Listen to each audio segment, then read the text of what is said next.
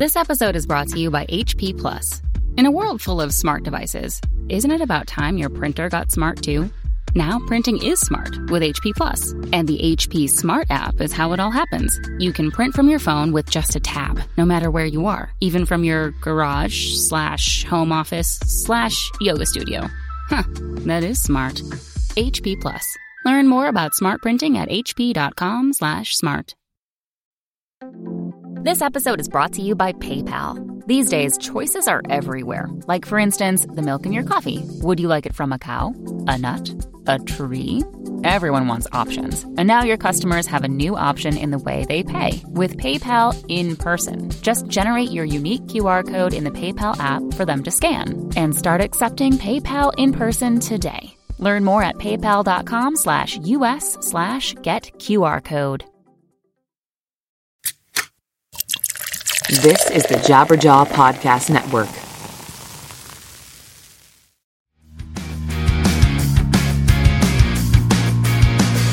What's up, everybody? I'm Toby Morrell from the Bad Christian Podcast, and I wanted to let you all know about the brand new Jabberjaw Media Block on Adobe Radio. Tune in every Thursday night from 5 to 8 p.m. to hear brand new episodes from the Modern Vinyl Podcast, as well as new episodes from one of my very favorite shows, Break It Down with Matt Carter. All you have to do is head to adobe.com, that's IDOBI.com, and tune in every Thursday night from 5 to 8 p.m. to hear some of your favorite Jabberjaw media podcasts on Adobe Radio.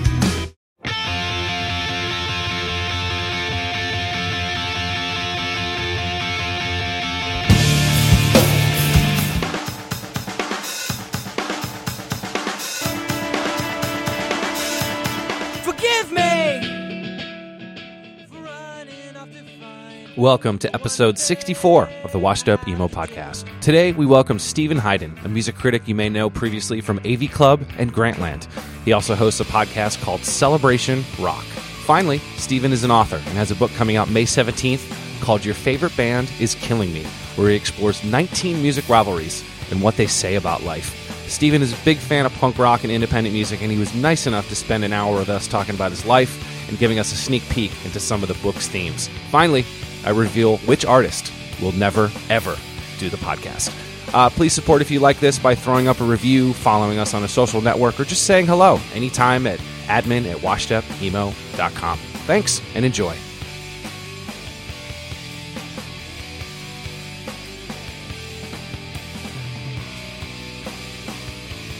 Was Milwaukee the place to go for shows? Were you getting into the scene, or was it like you're kind of just... Was it more of the mass market stuff? Not mass market. You were obviously into punk, but or like those kind of bands. But did it start as punk rock, or did you like, oh my god, this is on MTV, and now I'm going to learn everything? Yeah, I mean, I was definitely getting my music from MTV, just because living in Appleton, we had the Lawrence station, I guess, and there was a couple fairly cool record stores, but I like when I was 13, 14 years old, I didn't really know anyone that was into cool bands or, and I didn't really have any way to find out about it. So I was definitely like a grunge rock kid, Nirvana, Pearl Jam, Smashing Pumpkins, all that alternative rock stuff. I was the perfect age for that when that became the big thing in youth culture. So that was the big thing for me. When I got older and I started going to shows, yeah, Milwaukee would be the place, and in Madison too. But like one of the first kind of, I guess, big shows I went to. I mean, the first real concert I went to is I saw the Rolling Stones at Camp Randall Stadium in Madison. Wow. In 1994, like when I was 16. It was like right before I turned 17, and I wanted to see them because I was already a big classic rock fan, too. Like classic rock and alternative rock were sort of like the parallel tracks that I was on as a music fan at that time. And I wanted to see the Stones because I assumed that that tour was going to be their last tour, because I was like, well, these guys are like, they're 50 years old. They're not going to tour after this, so I have to see them now. And of course, here we are 22 years later, and they're, still out on the road. But, I remember going to see Rancid in Milwaukee at the Rave, Eagles Ballroom, and that was like the Out Come the Wolves tour, and that was like the first show like where like I got into a pit and I got like knocked down. I remember they came out and they played Maxwell Murder was the first song they played. And I remember standing, like me and my friends, like we went up to the front, and I remember like my feet getting lifted like about 6 inches off the ground because people were so packed in tight up front, and like just moving with this mass of people. Like, it wasn't a mosh pit. It was just like this mass of people moving back and forth. And like, I had no control over my body. Like, I couldn't move because I was sitting this thing. And it was like terrifying and awesome. And after that, I kind of backed up a little bit from the front, but it was a big show. And like, you know, so that was sort of like one of the, you know, kind of first like punk shows I remember. I mean, the 90s were interesting. I mean, I wasn't, you know, like, I was definitely kind of going with the trends in a lot of ways. Because I remember, like, my friends loved, like, Operation Ivy and, like, NoFX, Pennywise, and all that kind of Southern California punk rock, along with, like, Green Day and The Offspring. But, you know, those bands, you know, weren't as cool because they were, you know, they were on TV. Yeah, they're on TV. But then they had that wave of ska bands too, like that came out. That was a big thing, like by like the mid to late '90s. So you had, you know, Real Big Fish and Less Than Jake, and you know, sort of heavy guitar punk ska bands. And you had like Goldfinger and, you know, all that kind of stuff. So I ended up going to shows like that. Like, I wasn't as into that as my friends were, but I ended up going just because they loved that stuff. And it ended up seeping into my consciousness because every time I would be in my friends' cars, they'd be playing that kind of stuff. But I was always more of like, you know, like by the mid-90s, I was like into Britpop. Like I was a huge Oasis fan, and I liked like Supergrass and The Verve, and then, you know, like Radiohead wasn't really a Britpop band, but like around the time of the Bends, like they were, you know, sort of, you know, they had videos on MTV, but they weren't big yet. So I was into stuff like that.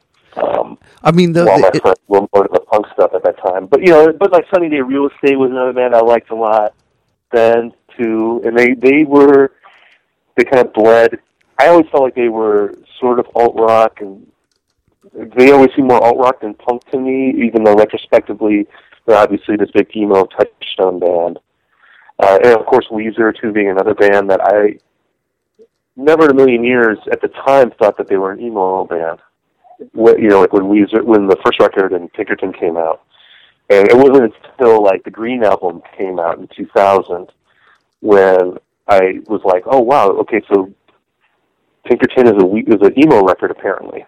You know, it kind of got that reputation retrospectively, or at least it seemed like because of how because of how different it was. I mean, it's funny, your trajectory is the Washed Up Emo podcast demo, so you're perfect. And then also I'm only a year away from you, so it was almost like, you know, if it was the Bad Religion show with Goldfinger, or I mean, all these shows you're mentioning, like my roommate was into Britpop, so that's how I got into it, you know, in college, and that's how I, you know, so it is interesting that those. And that time period too, which is one of the things I wanted to bring. You kind of mentioned the internet, and you know, with one of the passages, you were kind of talking about all those things that you saw in the 90s. If it was, you know, you were seeing Mel Gibson, or you were seeing like these things that you thought that were really bad, and then when you come to find out, it really wasn't that bad. And I think it was still this little special, like globe of there's only 4 or 5 places that, you know, we're getting our information from. There's only so many magazines, there's so many zines, and it was sort of protected. And I think when, you know, right. And that time period, that was it. That was the last time that happened, because, I mean, I got to college and there's this thing with a computer and you could do anything. And We had insanely fast internet for that time, and it was off to the races. I always try to check myself if I speak like too rosily about that period, because like if you had asked me when I was 14 if I could have a box in my house where I could just punch in the name of any record and I'd be able to hear it like instantly. If you would have told me that, my brain would have exploded. Oh, totally. That was like a dream come true to me. But and so like the fact that we have that now, I think it's an incredible thing, and I overall I think it's an improvement over the way things were when we were growing up. However, though, I mean, I remember, there was like one cool record store downtown where you would go to buy.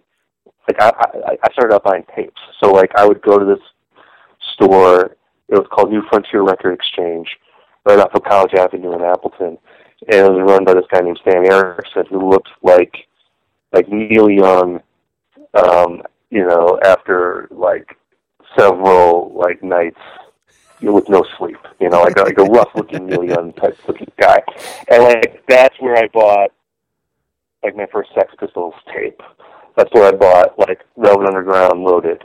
That's where I got, like, the Royal Albert Hall bootleg, the Bob Dylan bootleg, where, he gets booed and people yell Judas at him. Like, that's released now. But before that was released, it was a bootleg, and I bought it. He dubbed a tape of it for me. So, like, I'd go there to get stuff like that. And then there was this other record store where I would go to buy new stuff. And it was on the other side of town. And, like, before I had a driver's license, I'd have to ride my bike to go to this store. And it was, like, an hour, like, one way to get to the store. And, I'd have to cross, like, several streets that had tons of traffic. And, it was kind of scary, but it was like this Lord of the Rings type, quest to get records. And, I remember going there and getting my first CDs ever, which were Check Your Head by the Beastie Boys and the single soundtrack. And, riding an hour there, getting those, and deciding that those were the two CDs I wanted, because it probably cost me $20 like each. $30. Yeah, or $15. It was probably like $15 each or something. So, because I think it was around my birthday. For some reason, I was flush with cash, so I decided, so I was there for a while, because I had to decide that these were the two albums I wanted. And then, riding an hour home, and, like, I didn't have a Discman or anything, so I had to, like, imagine what these records sounded like. Like, I knew the singles, but I didn't from the records. Like, the Alice in Chains song, Wood, I knew that was on the single soundtrack, and I knew So What You Want from Check Your Head. Like, those videos were on MTV, so I knew those songs, but, like, I didn't know what else was on the records. So I was, like, imagining what the records would sound like as I'm riding my bike home. And then, I get home, and I just listened to those two CDs, like, for the rest of the day. And, today, if I wanted to hear those albums, it would take me, I'd punch them into Spotify, and I'd have them instantly, and I would have listened to both of them in the time it took me to ride one way to the record store, which is more convenient, and it's better in a lot of ways, but there is something kind of romantic about that, like, I listened to, I bought both of those records. I mean, I had Check Your Head through Columbia BMG, the 12 CDs for a penny crap. I got the single soundtrack at the local store.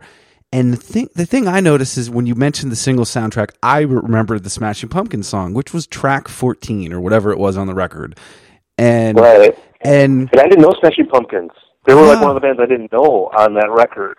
And Gish, I guess, was out already, but I wasn't aware of Gish, so I only knew that song, and I was like, because I was focused on, like, the Pearl Jam songs and the Alice in Chains songs and the Soundgarden stuff, because, like, I knew those bands, but then I was like, the Smashing Pumpkins, like, who's this?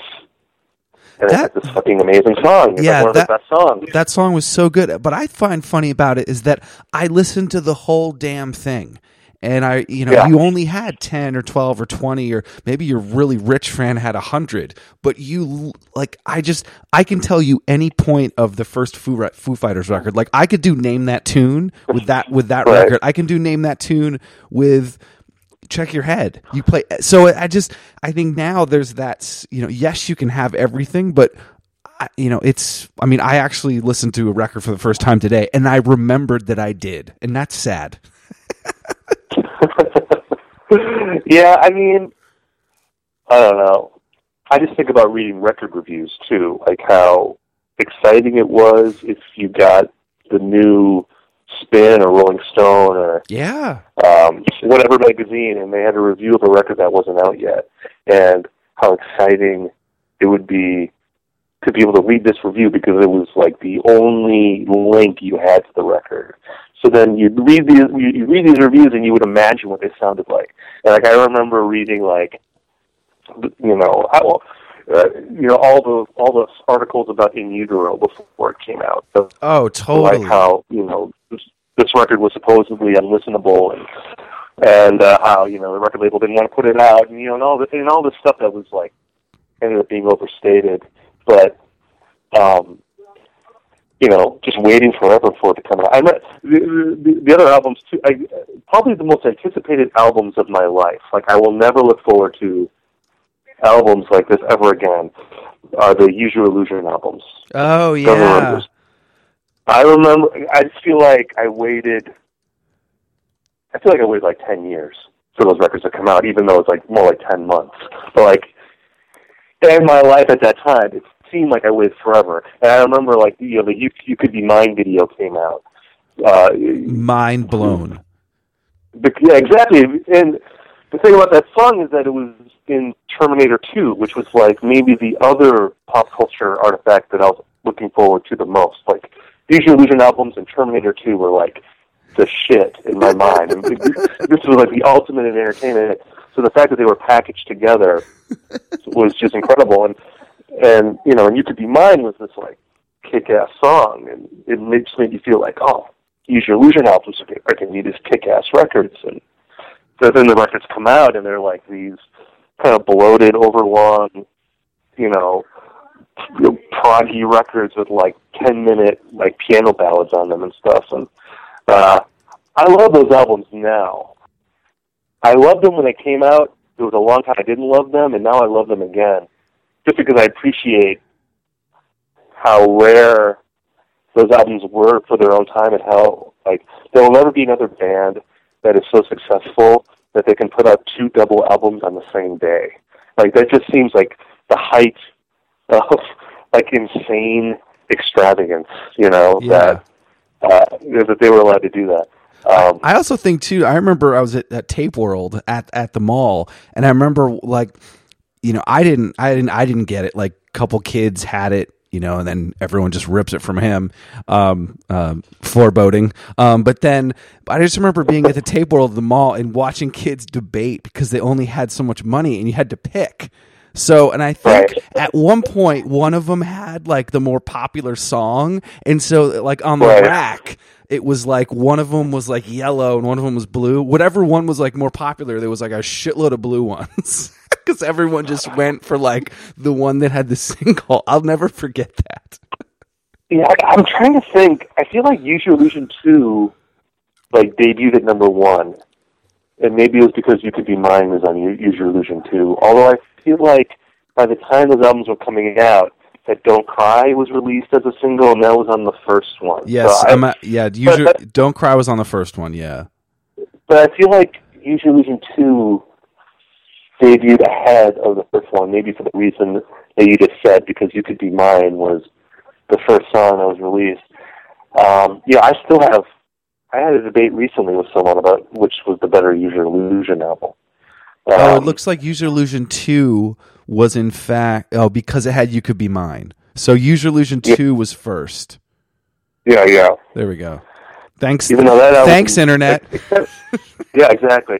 So I feel like Use Your Illusion 1 is a little bit better than 2, but I don't know. I feel like 2 falls off after You Could Be Mine. Use Your Illusion 1 had November Rain Live and Let Die, and Don't Cry. Just release those 3 songs, and I'll give you $18. Yeah, November Rain, man, it's crazy because, again, this arc I've had with those records where they came out and I loved them. And I loved them because I had to love them, because I looked forward to them for so long that to be disappointed by them, to allow myself to be let down, would have been too crushing. So I had to love them. It was the same thing like when Be Here Now came out, that Oasis record. Like, oh, totally. I had so much anticipation. I was like, no, this album's fucking great, and I don't care what anyone says because I have to love it. Because being disappointed by this, if I can't face that.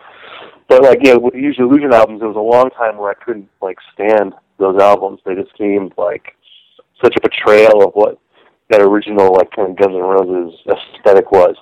But at some point I came back around, and I really like listening to those records.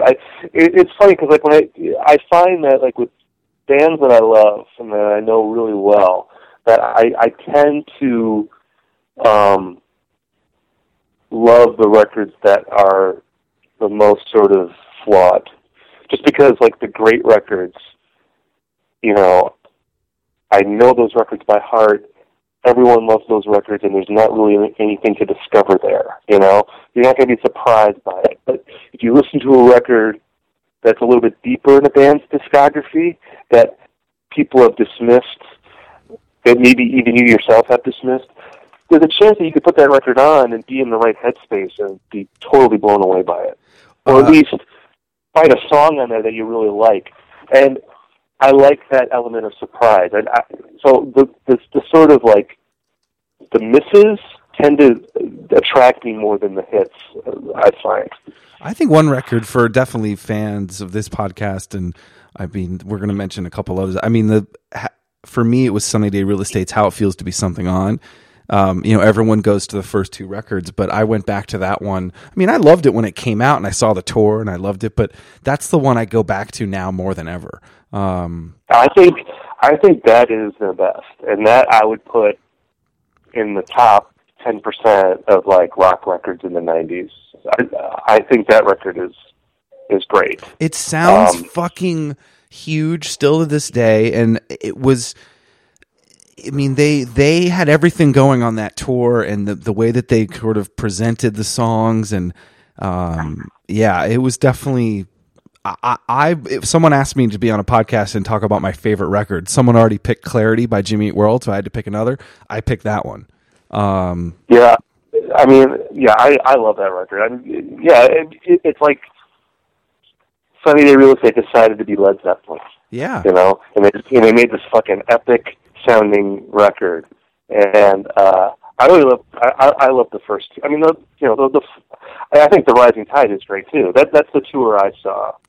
I saw the Rising Tide tour, and I like that record a lot. It's again, that's another instance of a record where I'm drawn to the subtext of it, because it's the end of the line. Yeah. For the band, and it's always interesting to listen to records like that and play detective and try to who is pissing off who. You hear the discord in the songs, but I don't know a lot about Sunny Day's history. They're still an enigmatic band. I feel like in a lot of ways. I'd love to see a documentary on them or something, because I feel like Jeremy Enig.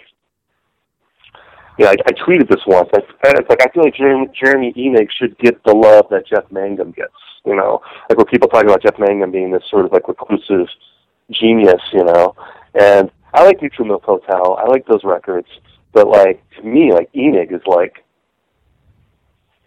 I put him above Mangum in the pantheon of 90s guys. Just what he did, not just with Sunny Day Real Estate, but his solo record, The Return of the Fraud Queen, which I think is a fucking great record. And there's just so many interesting things about him, the whole religious aspect of what he does, and that thing about how Sunny Day wouldn't play outside of California for a long time, just weird. That's it, right? Or they would, they would play. I get it mixed up sometimes where I can't remember if it's they won't play California or they won't play outside of California. Oh, I can't remember either. Someone's probably yelling at us through the internet. But yeah, it's one of those two things that there was like a very hard line about something. I think it's like outside of California, but someone can tweet at us when this posts and correct us. But I just think like there's like this mythology about that band that I think is really interesting and unexplored. I mean, I just don't know much about them. I'd like to know more, or maybe I wouldn't. Maybe the mystery is part of what keeps me interested in that band. Yeah, the last time I saw them was I think Terminal. Oh my God, I'm so bad with years now. Everything. I think the year 2000 is yesterday still, so everything gets blurred. But when they did a tour with the Jealous Sound, and it was like a little reunion, and it was fantastic, and they played really well, and I got to meet some of them and talk and hang, and you could see tension, you could see that they were trying to enjoy it. I just think there's a lot of different personalities with them. Well, do you think that like the rest of the guys are pissed at Enig for being this sort of like eccentric genius who derailed the band as much as he like lifted them up? Because it seems like they're one of those bands that should have been bigger than they were. Oh, maybe would have been if they had kept it together. Yeah, I mean, I think there might have been some stuff with Dan. With if Dan Horner, obviously, Goldsmith and had goofy stuff going on. Goofy meaning there's personal stuff that happens, and there's back and forth. I mean, again, I wasn't there. There's a lot of more people that are listening to this probably that are more versed in their history and know all the thing about them. But there was just this element of like everything's going to break at one moment. Well, if one of these experts is listening, like, please write a book. Like, I want to read a book on somebody in real estate or I will say something right now. Or something. I will say something now on the podcast that I've been holding back on telling everybody, but it makes sense to tell now. There is one person that I always joke that will never do the podcast. It's Jeremy Enig. He will never do it. Yeah. He doesn't like the name, and I think that's part of it.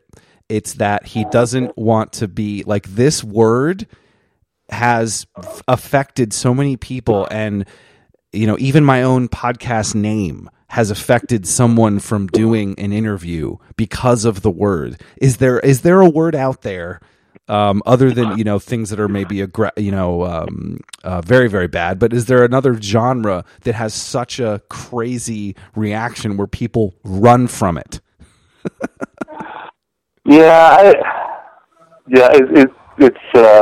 It's. I mean, have you asked him? Like, do you know this for a fact that's why he won't do it? Yeah, there's actually there's a couple mutual friends that have been awesome and have asked for me through a number of different channels. Actually, through the band, through management, through another mutual friend. They've been fantastic to ask directly and say, "Look, Tom's cool. Like, look at all the people he's done. Like, this isn't." But there's just something that he doesn't want to talk about it in that context. And you know what? I give him credit. If you don't want to talk about it in that context, you don't have to. This is not you don't need to do it. But it's that word itself. I think that's the bigger concept of that.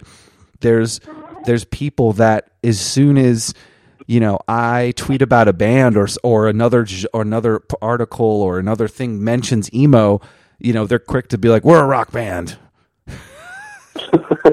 And the only time that didn't happen was when it was on MTV and super popular and everyone wanted to sound like it. And it's... But I feel like, didn't that era though, I feel like that era then subsequently like stigmatized it more. Like, I feel like if that hadn't happened, that maybe emo wouldn't have that connotation. Like, I feel like the people, at least now, that don't like that word, they don't like it because of like that early 2000s stuff. Exactly.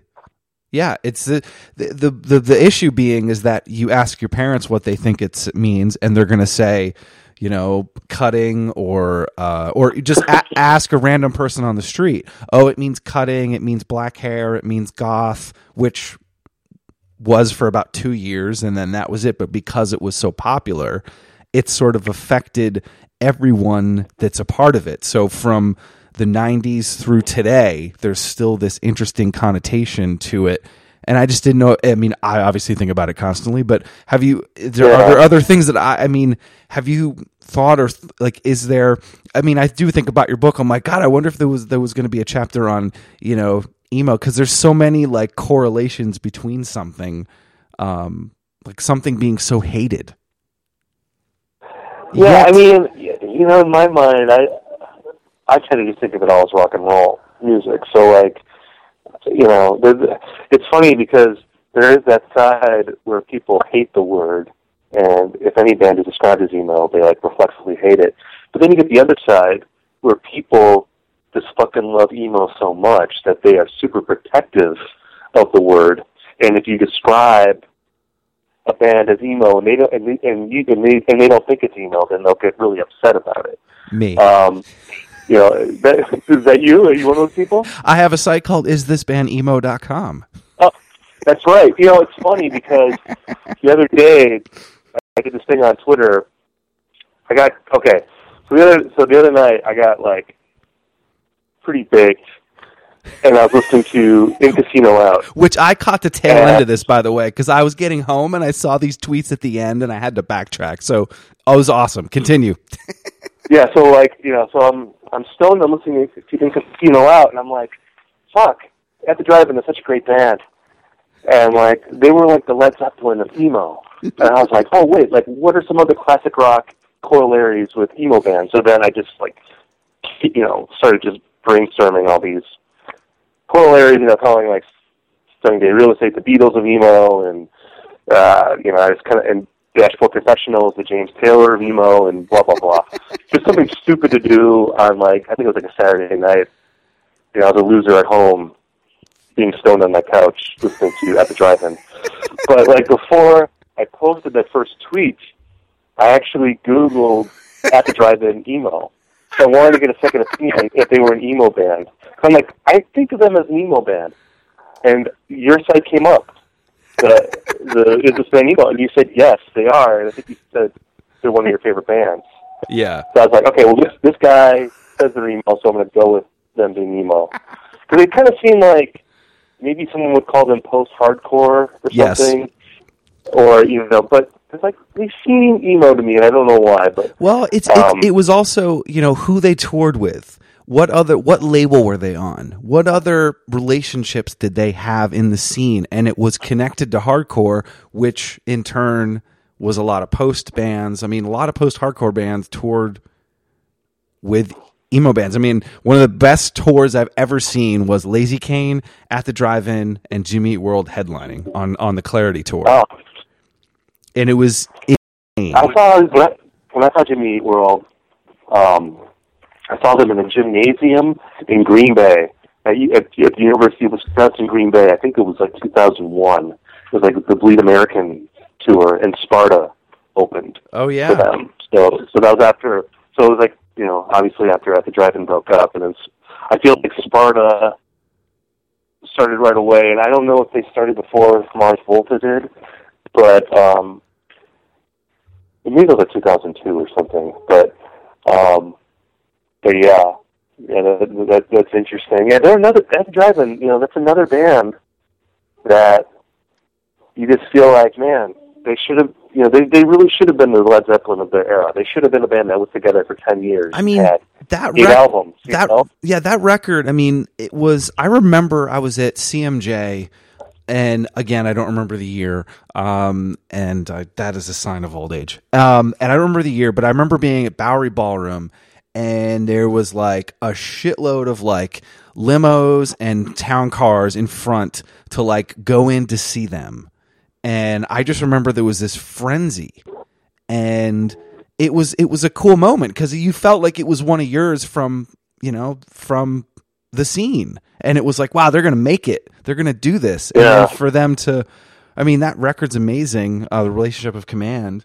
But it just seemed like it unraveled. And I am happy they're back. I know that, the guitar player from Engine Down is filling in for Jim. I understand that some people are pissed, but a lot of people didn't get to see them. And I remember the last time I saw, I don't know if it was I think it was Promise Ring or something, and there was a kid there that had never seen them. And this is what, the seventh time that Promise Ring has come back, which is fine. I would they can come back whenever they want. But there's still a kid in that audience that got into them and went to see them and is stoked. And I think as we get older, we kind of forget that. But I think bring us back to the point of like running away from a word. Like the Promise Ring is definitely connected to that word, but there are still people finding out about your band because you're relevant and you're sort of mentioned in that handful of bands. Doesn't that stand for something you should kind of be okay with it at that point? Or I'm not saying they are or aren't, but like, shouldn't that be somewhat comfort? Like, hey, maybe I'll be attached to something instead of playing, my local bar for the rest of my life. Yeah, in my experience, no band really likes to be labeled. There's very few labels that bands will sort of willingly accept. Like punk is one of them. Like punk bands will say, "Yeah, we're a punk band," and that they'll wave that flag proudly. Metal, metal bands will wave the metal flag. But I think in most cases, especially if it's a genre that like seems trendy, like bands don't want to be associated with it because they feel like when that trend goes down, as all trends do, they'll get dragged down with it, and they don't want that to happen. Now, emo, obviously, that's sort of come and gone as far as being trendy, but there is like this audience that has always been there.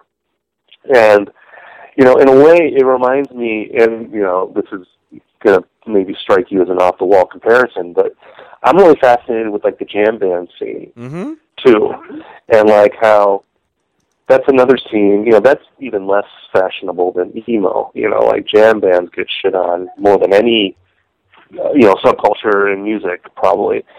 But I grew up in Vermont, and so I'm very familiar. Okay. Well, Fish, those dudes in Fish lived in my hometown. Well, are you from Burlington? Yeah, I'm from Jericho, which is where Trey and a lot of the guys, they actually had their actual houses. And so our high school thought it was like their right to have like 20 jam bands. And there is one thing that I've probably told this story again before, but Trey gave, which is the lead guitar player for people that are smart and don't listen to them, but plays for Fish. But he gave tickets to Lemon Wheel, which is one of his like giant festivals in high school, and I was an asshole, and so they were like, "Oh, Trey's giving tickets for us. We're going to do a giveaway for everybody in the senior class." And I stood up and said, "If I win them, I'm going to burn them in front of all you hippies." My dad did get a phone call. Okay, see, and that's a great moment for you of defiance against the man. When the jam bands were actually just as fucked. Well, yeah, I mean, I know punks are supposed to hate hippies, but like they're both on the outside. Yes, you're right. Like you're both counterculture, and you both get shit on by the mainstream all the time, and the real kind of hardcore people just learn to ignore it and kind of create their own culture. They create their own media. There's like when emo wasn't cool, you had all these message boards, you had all these like websites, you had, podcasts, all this stuff. People who are waving the flag even though it's not cool anymore. It's the same thing with jam bands. Like there's tons of websites, there's tons of message boards, there's tape trading and all that stuff. And they don't give a fuck if it's not cool. And, like, I really respect that. And I find that really interesting, that there's this world that exists outside of sort of what the media, like, tells you what music is and what the media tells you is important. Well, it's a fascinating era that we're in right now because I think there was this idea that when the internet came along that, like, the monoculture was over or that, like, there would be no sort of common touchstones because there's all this diversity of internet coverage. But as far as like the music media is concerned, it's like more consolidated than ever. Like Pitchfork and Stereogum and Consequence of Sound, like all these supposed like indie rock sites are covering pop music now and like doing it as much, if not more, than covering indie rock. And it really seems like sort of stifling in a way right now, which is why I think the vitality of these underground scenes is so exciting. And in a way, I think that's I feel like something is coming, because to me this feels like the 80s must have felt, where you had the media fixated on Michael Jackson and Madonna and Bruce Springsteen and Prince, but underneath that there was all this other stuff going on that was ignored, but was really vital and had strong, and the people who were into it really loved it. And eventually it just bubbled up and took over. I don't know if we live in that kind of world anymore where that will happen, but I don't know. It's an interesting time. Yeah, it sure, is. I mean, the jam band scene is actually, I mean, a really great comparison. And I mean, I lived through it in high school and going back home, and there's friends of mine and still back in Vermont that are in jam bands. And you're totally right. They do their own thing. They have a festival.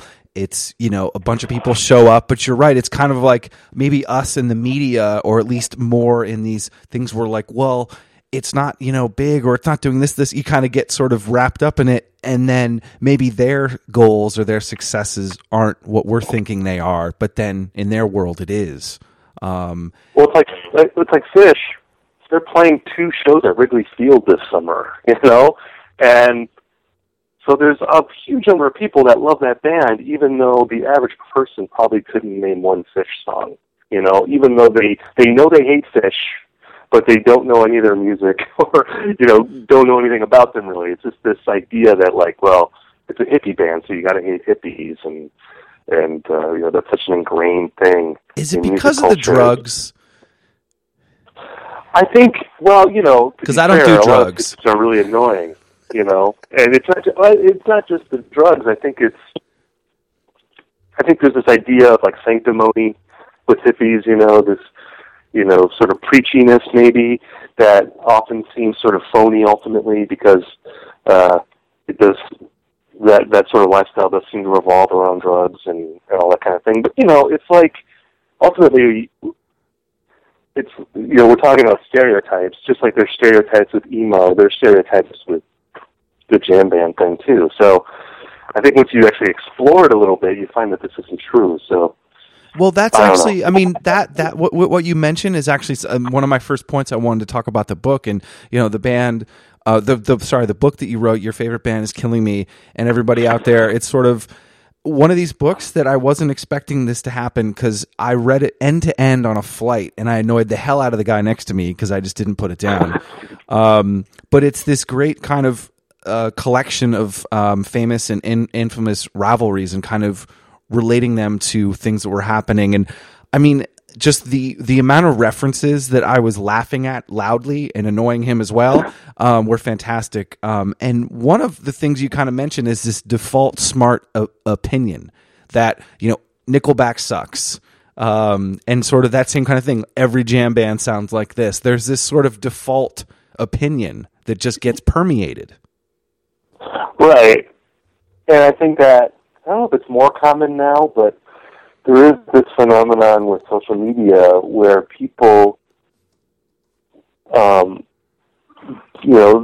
putting their opinions out there as a way to express themselves, to define who they are in sort of the public sphere. So it becomes this thing like where you don't merely dislike something, or something isn't merely your cup of tea, but you hate it, or it is the worst thing ever, or you come up with some clever,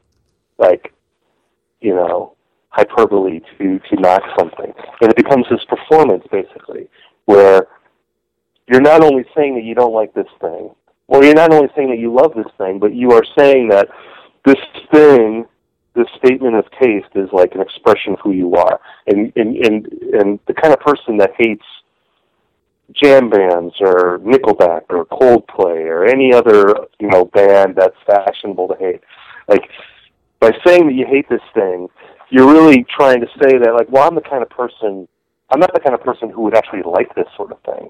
I'm not a hippie, or I'm not like a wimpy Coldplay fan or whatever. It's a statement about who you are ultimately. And it's the same thing when you talk about what you love and you say, oh, this is everything.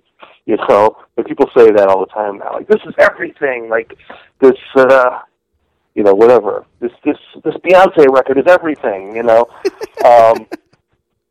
or, this tamale I'm eating is everything. And it becomes a statement that you're trying to make. So And again, I don't think that's new necessarily, but I think it does get accentuated maybe a bit because of the internet and how people kind of create their personas online. So if and curate really. So if I was doing this in middle school, it would be like, this episode of G.I. Joe is everything. That's what I would have said on Twitter. Yeah, or like when we were in middle school or high school, like you'd be wearing a T-shirt, like a T-shirt of a band that you like, and if you're a punk fan, you would have like the right punk shirt on, like you'd have a Ramones shirt on, or you'd have like a Dead Kennedys shirt on, and that was not only saying that you love the Dead Kennedys, it's saying that sort of, but what it's mainly saying is that I am a guy who likes punk. And I'm everything that you associate with punk music. Like, I want you to project that onto me because I'm wearing this shirt. And I think people understand that intuitively when you're a kid. I think that, like, part of being a music fan, I think at that age, is figuring out what kind of person you are and putting it on like a costume. I think that's a pretty common thing. Of course, I think there's an assumption that once you get out of high school that ends. But I don't think it does. I think that continues well into your adulthood. And maybe especially more now because our lives, people live their lives online, and that is sort of a public performance in a way, because you're curating who you are on the internet. Like, you're selecting the things that you think are important about you, but also that you think will make you interesting. The kind of person you want people to see, like when they see you. And, music is a part of that, but so is politics and, pictures of your pet and any number of things, know. Yeah, but that sort of default thing, and how things change over time too. I mean, one of the great debates or things you talk about in the book is this sort of Nirvana versus Pearl Jam, and anybody in '92, that's you picked a side. Yeah. And it was, and also I think what you talk about, and I think is amazing, is sort of this, over time, these assumptions and feelings and what really lasts and what doesn't, and what was really petty, and what it's really interesting to see those two relationships, Eddie versus, Kurt, and how these things were sort of blown up when in reality that maybe that really wasn't even the case.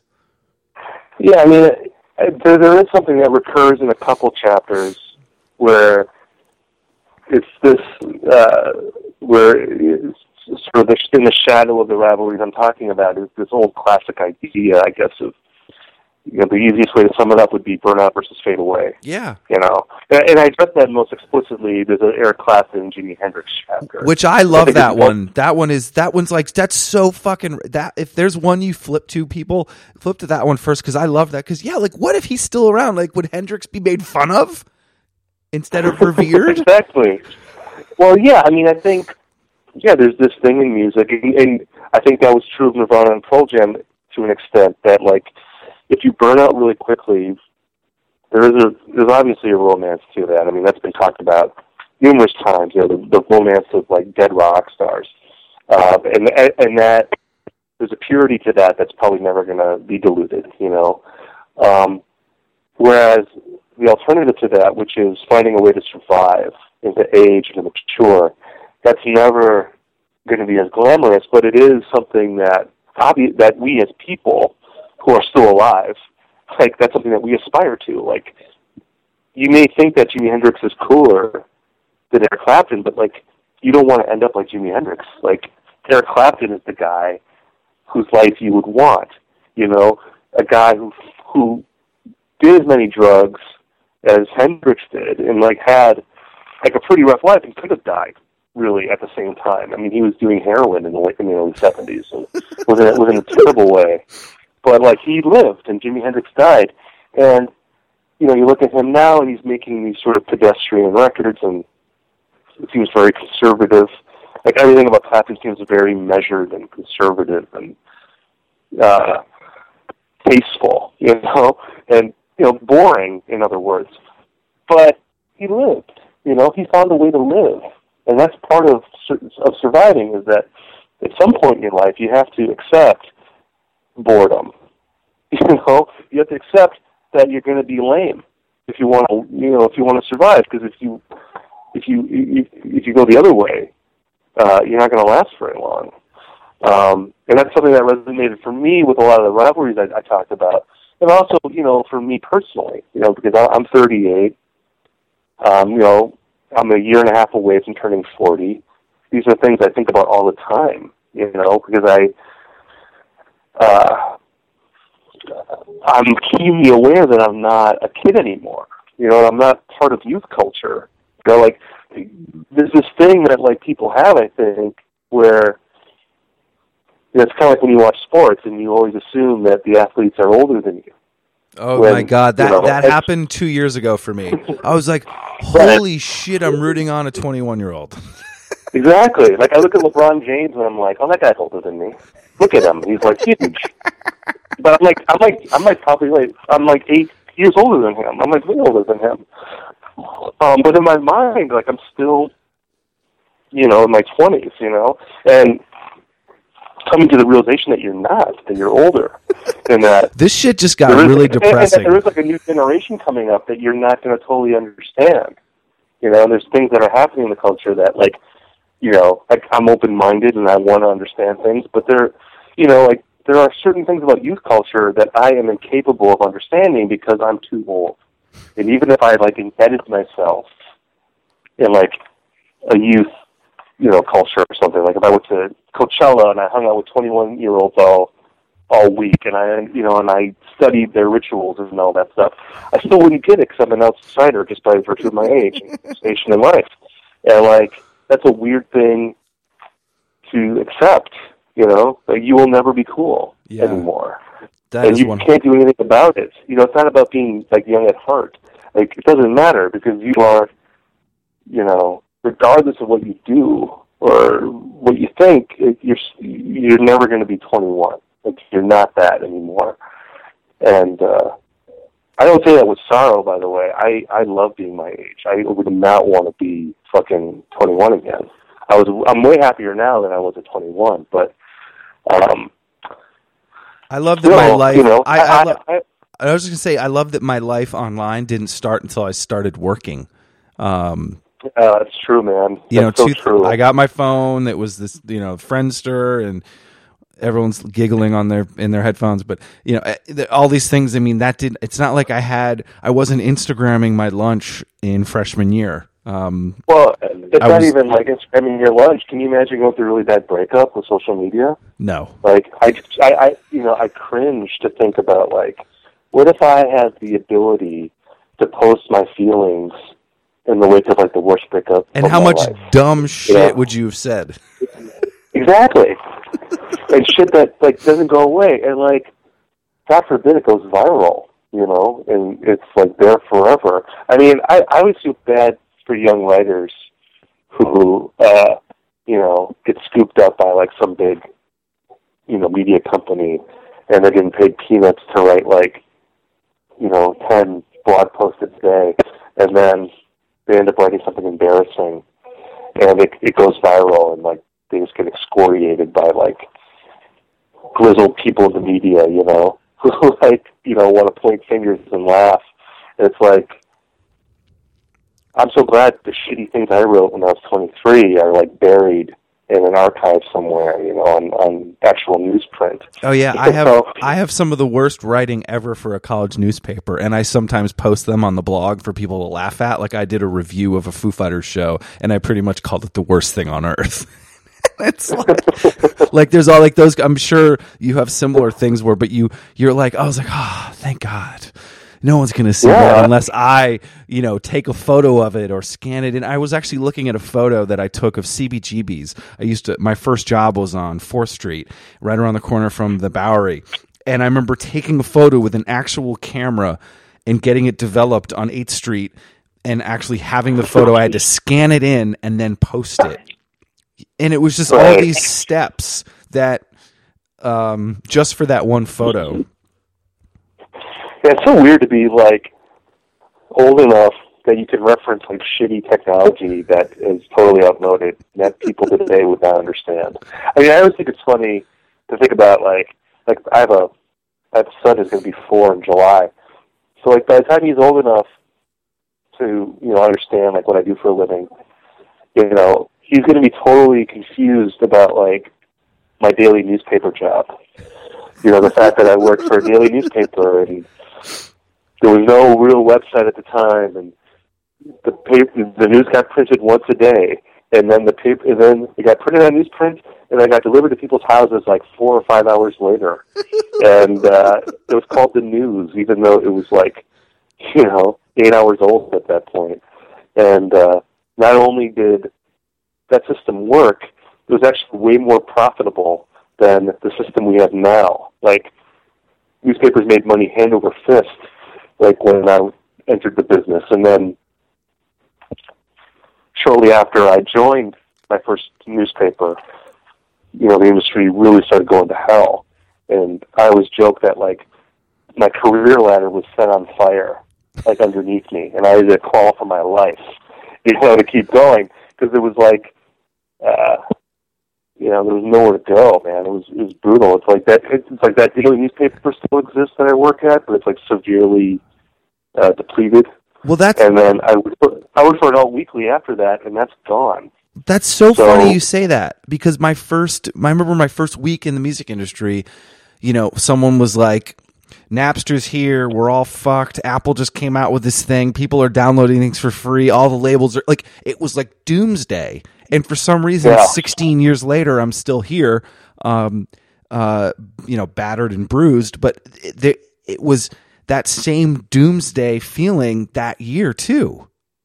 Yeah, I mean, early 2000s are like, I don't know if people have totally gotten over the trauma that happened between like 2000 and 2002 or 3. Because, like between like the Bush-Gore election, 9/11, and like just there was also and like like the tech bubble bursting, and there was just like a series of cataclysms happening. So if I can put on my old man hat for a second, like when millennials complain about their lot in life, I'm just like, dude, when I was 23, like the world was like literally like falling apart. Like like elections were being stolen. World Trade Center was coming down. There were no jobs anywhere. It was just terrible.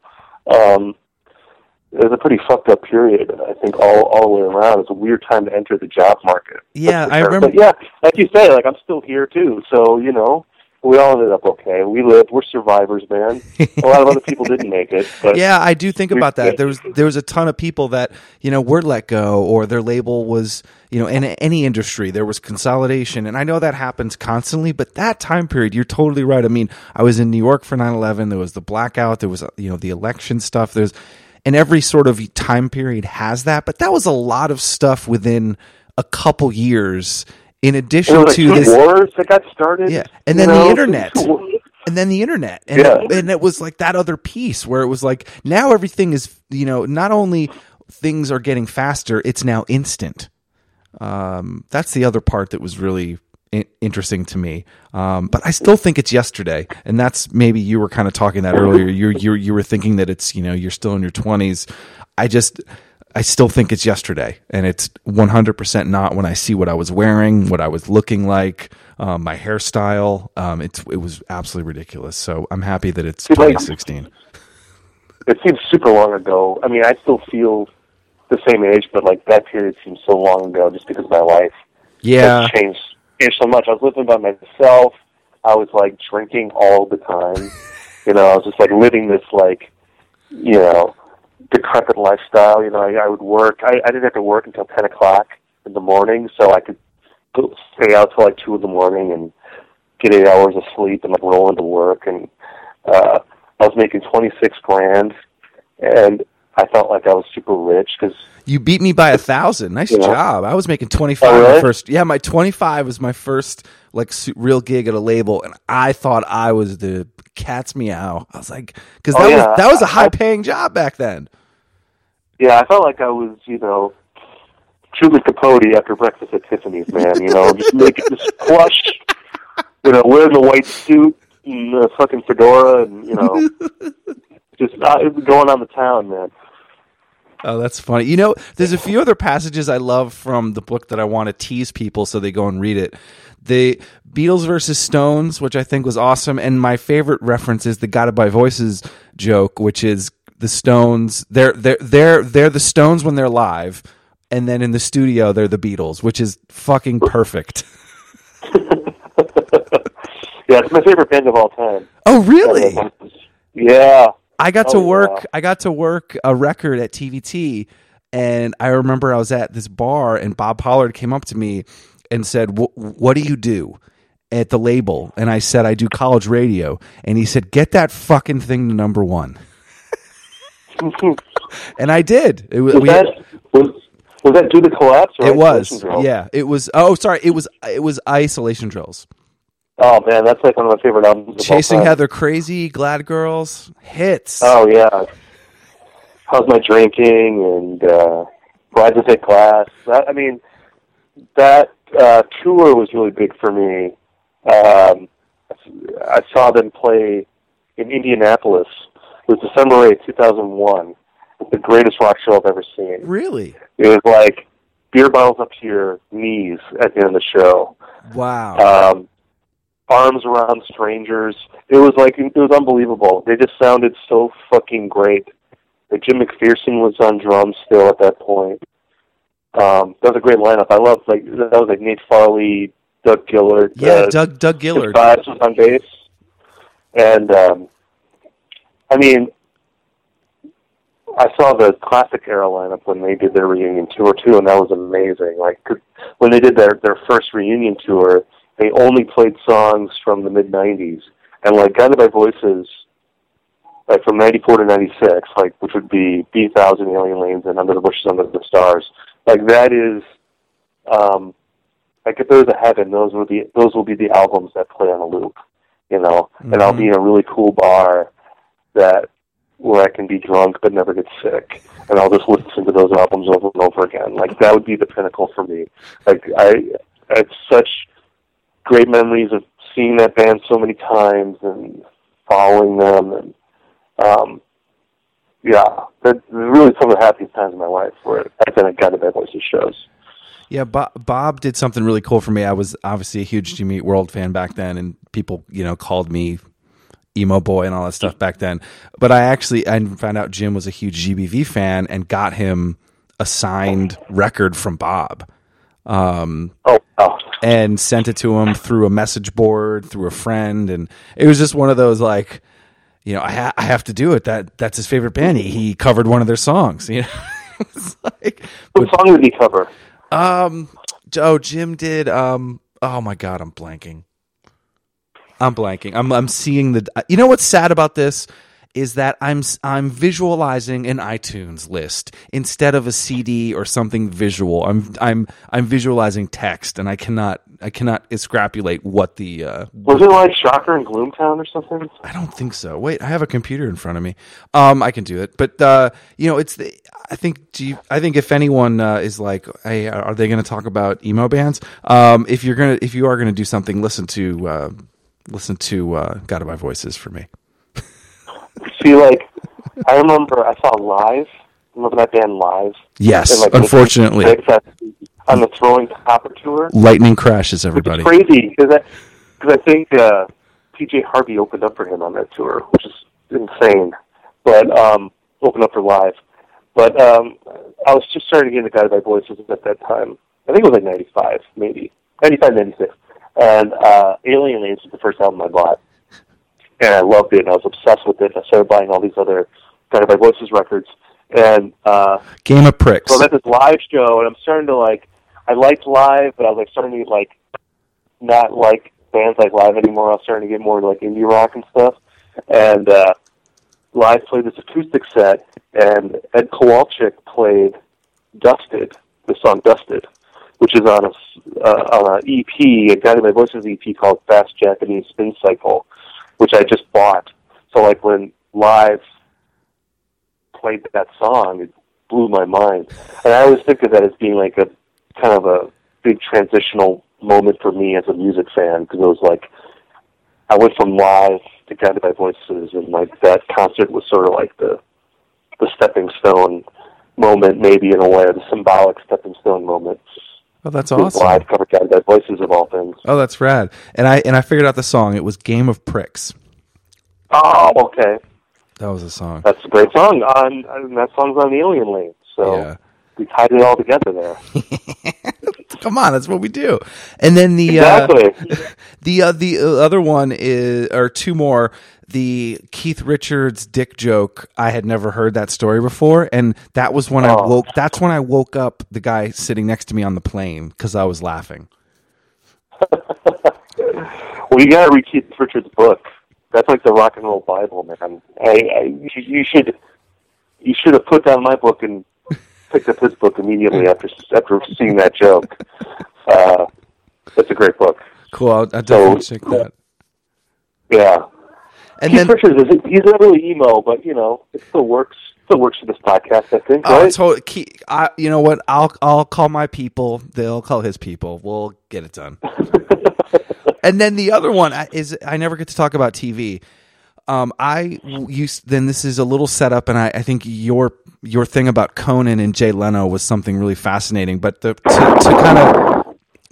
kind of set it up is that when I was growing up, I loved late night TV. I loved the monologue. I loved the musical guest. I would stay up, and obviously, growing up, I didn't have you didn't have the guide to tell you what was on the TV, and so I used to be. My dad had we had cable, and it was channel 3 and 5 that was Leno and Letterman. And I remember when it was, I stayed up and I was able to see Johnny Carson, but the mostly Leno and Letterman. And I remember being able to time back and forth between the channels to figure out who was on each show. So I would know when Letterman would start and post the first guest. I would flip to Leno, their first, and back and forth, and I would be able to figure out, oh, well, Leno's got X band. I'll stay and watch him. And I kind of loved that back and forth battle that they had. And I think this one with Conan, I never really thought about this because I was on Team Coco, when all that sort of shit went down, when Leno had the 10 o'clock show. And just kind of setting this up a little bit, I love that sort of thought of what would have happened if he just stayed and sucked it up. Would he be the host of The Tonight Show? Right. Well, and, you talk about late night TV, and I had a similar thing when in the 90s. I loved David Letterman. Even starting in the late 80s, I'd watched Letterman when he was still on NBC, Late Night with David Letterman, and then, when he went to CBS to do The Late Show, and I think that was like 93 or something. But, now I don't really watch late night TV all that much, and it would, I don't, it's like when that whole kind of Conan Leno thing was going on, I reflexively sided with Conan because I liked Conan. I think he's funnier than Jay Leno, obviously. That's not saying much, but, just generationally, it seemed like if you're under 50, you had to side with Conan because it did turn into this sort of generational battle between Conan and, Leno, who is this symbol of baby boomer hegemony, basically, in the culture, baby boomers who won't let go of their control of the culture. Leno was kind of literally doing that with The Tonight Show. It seemed like it's time for you to go. Why can't you just go and let our generation take over? And by the way, I should mention that this all comes up in the Pink Floyd chapter. I read a chapter about Roger Waters versus the rest of Pink Floyd, and there's an analogy I make between Roger Waters and David Gilmour and Jay Leno and Conan O'Brien.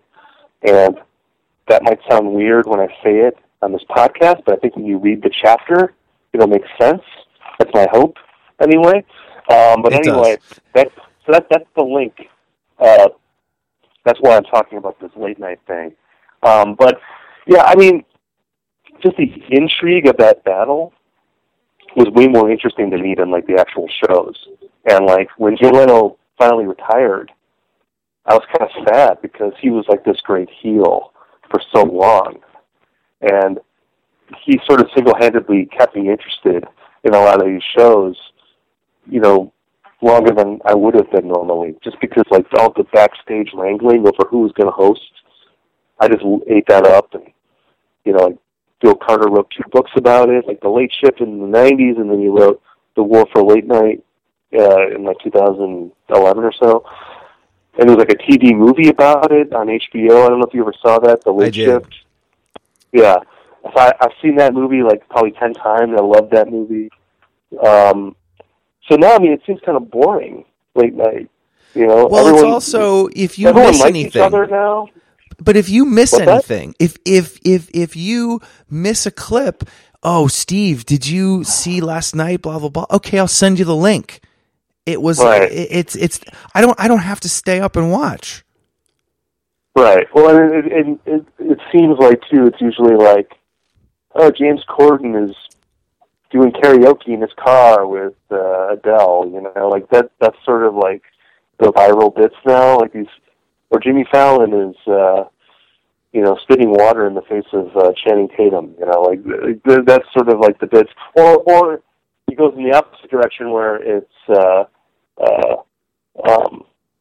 that guy on HBO? I can't remember his name. The guy who always eviscerates Trump. Like you always see like the British guy. I can't blanking on his name. Last week tonight with Why are we so bad tonight? John Oliver. Wow. You know why? John Oliver. Because we're old. Okay, I don't know. We're old, apparently. Yeah, anyway, it'll be like John Oliver totally eviscerated Donald Trump, and those clips can be harder to watch because it's like 15 minutes long, and you don't really have 15 minutes to watch John Oliver eviscerating Donald Trump all the time. But yeah, you're right. I mean, that is how people experience late night shows. And I don't know. I mean, there's some good ones. Like I like when I watch Seth Meyers' show. I like him. I think he's funny, and he blurbed my book, so I definitely love Seth Meyers for that. And but it's weird. Like the Daily Show, that used to be so essential. Like you never hear about the Daily Show anymore. That just has totally fallen off the face of the planet. Colbert too. I don't know if you've seen his show. He seems like he's trying really hard. Yeah, it's to me. It's like trying too hard. Yeah, it's like it's definitely forced. I mean, I can't tell if it's him or not because he was always in persona on the other or in the in character, and so I can't tell if this is him or not. Well, he came out. I saw like the first week of shows. Probably like most people. Like yeah, you watched the first week. You're right because you're curious, and then you stop. But like. It seemed like you're trying so hard to be like happy and like be so friendly, and that seems to be the tone of like a lot of late night shows now, like where everyone's a nice guy. Like I remember Trevor Noah, the new host of the Daily Show. Like he comes out, he's always smiling, he's so upbeat, and maybe this is the Gen Xer in me, but I'm like, where's the cranky asshole? Like David Letterman was a cranky asshole. Jon Stewart kind of had a cranky asshole edge to him. Like, I want, like, a cynical alternative to, like, a lot of these, like... I always thought Letterman... I always thought Letterman asked the questions I wanted to ask, or at least was being snarky enough that got me to giggle. Leno asked everything that the publicist asked him to ask.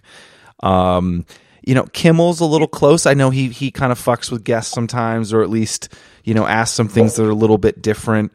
Right. And I love that about Letterman, that you're in this part where you're supposed to promo your book or you're promoting your, thing, and he's asking you something a little serious. And I always think back then, how many YouTube clips would he have made versus Leno? Right. And I think he would have been way more, because Leno is the Today Show question, Right. Well, like Letterman too had some incredible guests. Like he had like Captain Beefheart was on his show, and like Harvey Pekar was on his show. Just all these these people that certainly like the average person probably didn't know who they were, but like they were booked because they were interesting, and and probably too, they I know there was an edict I think at that time that like the like Late Night with David Letterman, they couldn't book the same guests that Johnny Carson was getting. So they were sort of forced to go off the beaten path. But, I think about that now. with musical guests too. Musical guests, exactly. Like, Leno, REM. And Letterman would like crack a joke or like, say something. I mean, there was that one YouTube clip of like every time he talks about the drums, there's like 50 times where he has this comment. But like, it just, I felt that if he said it was awesome, or that moment that he stood up and said, that he liked it, that was actually a big deal. And that meant something. That at that time, that was a great PR outlet. And so when he got up and sort of he kind of like approved you, Leno's is just like, yeah, great record. Thanks for coming. Well, I just like the idea of like there being a show on television where there's going to be guests that you haven't heard of. Yep. But like if you stick in there, if you hang in, you're going to be surprised because this is a really interesting, guest or a great band. But, you have to have faith in, like, you may not know who they are. There may be a moment, like, where you're not totally sure of what you're seeing. And, it's just funny because you feel like we have so many media choices now that should be more common than it is, and I don't know if it is.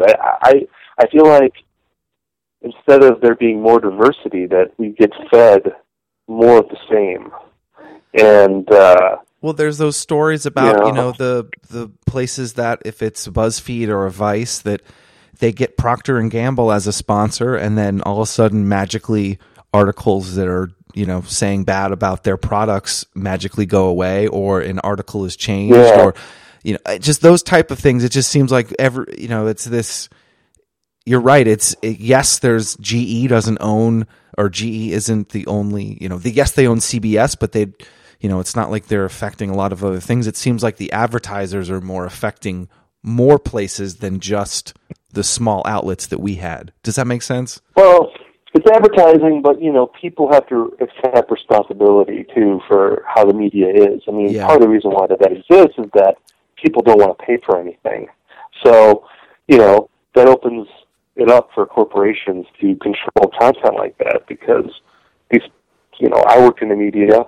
I need to make a paycheck. Yeah. Lots of us, we need to make a living. So if the reader isn't going to pay for anything, well, then Procter & Gamble has to pay for it, and then maybe it's sponsored content to survive. The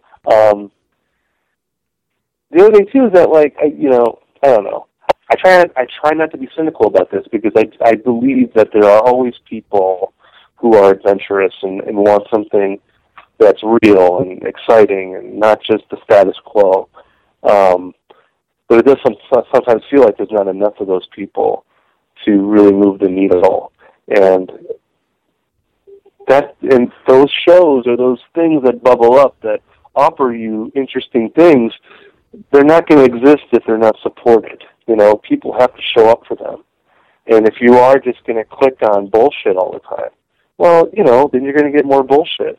And you can blame media companies for that, but it's ultimately the responsibility of individuals to make smart choices with what they consume, or else, you vote with your dollars, you vote with your clicks, and if you're voting for the wrong stuff, you're going to keep getting the wrong stuff. So, I don't know. I feel like I'm getting preachy here. I don't want to get too preachy. Don't worry about it. Don't worry. Everyone's used to it. Everyone's used to it. You should hear me. I get all angry. No. Speaking of advertorial, yes, buy my book, please. I want you to buy my book. So I'm going to give you. All right, here we go. I'm going to do the Jay Leno for you. All right, everybody. This book is awesome. I read it on a plane. It is super great. As a music fan, as someone in the mid and late 30s, this is right in your wheelhouse. Like we didn't get into this, but you referenced the VMAs, the MTV VMAs. Now, younger kids, there was a show that actually meant something, and it wasn't just Miley Cyrus doing crazy things, but it was, what was it, 93? That was like one of the most insane, TV shows. And people were talking about it. There's all these great things, so you should definitely check out the book. And it's well worth your time. Well, thank you for saying that, and thanks for having me on. This was a lot of fun. Yeah, man, of course.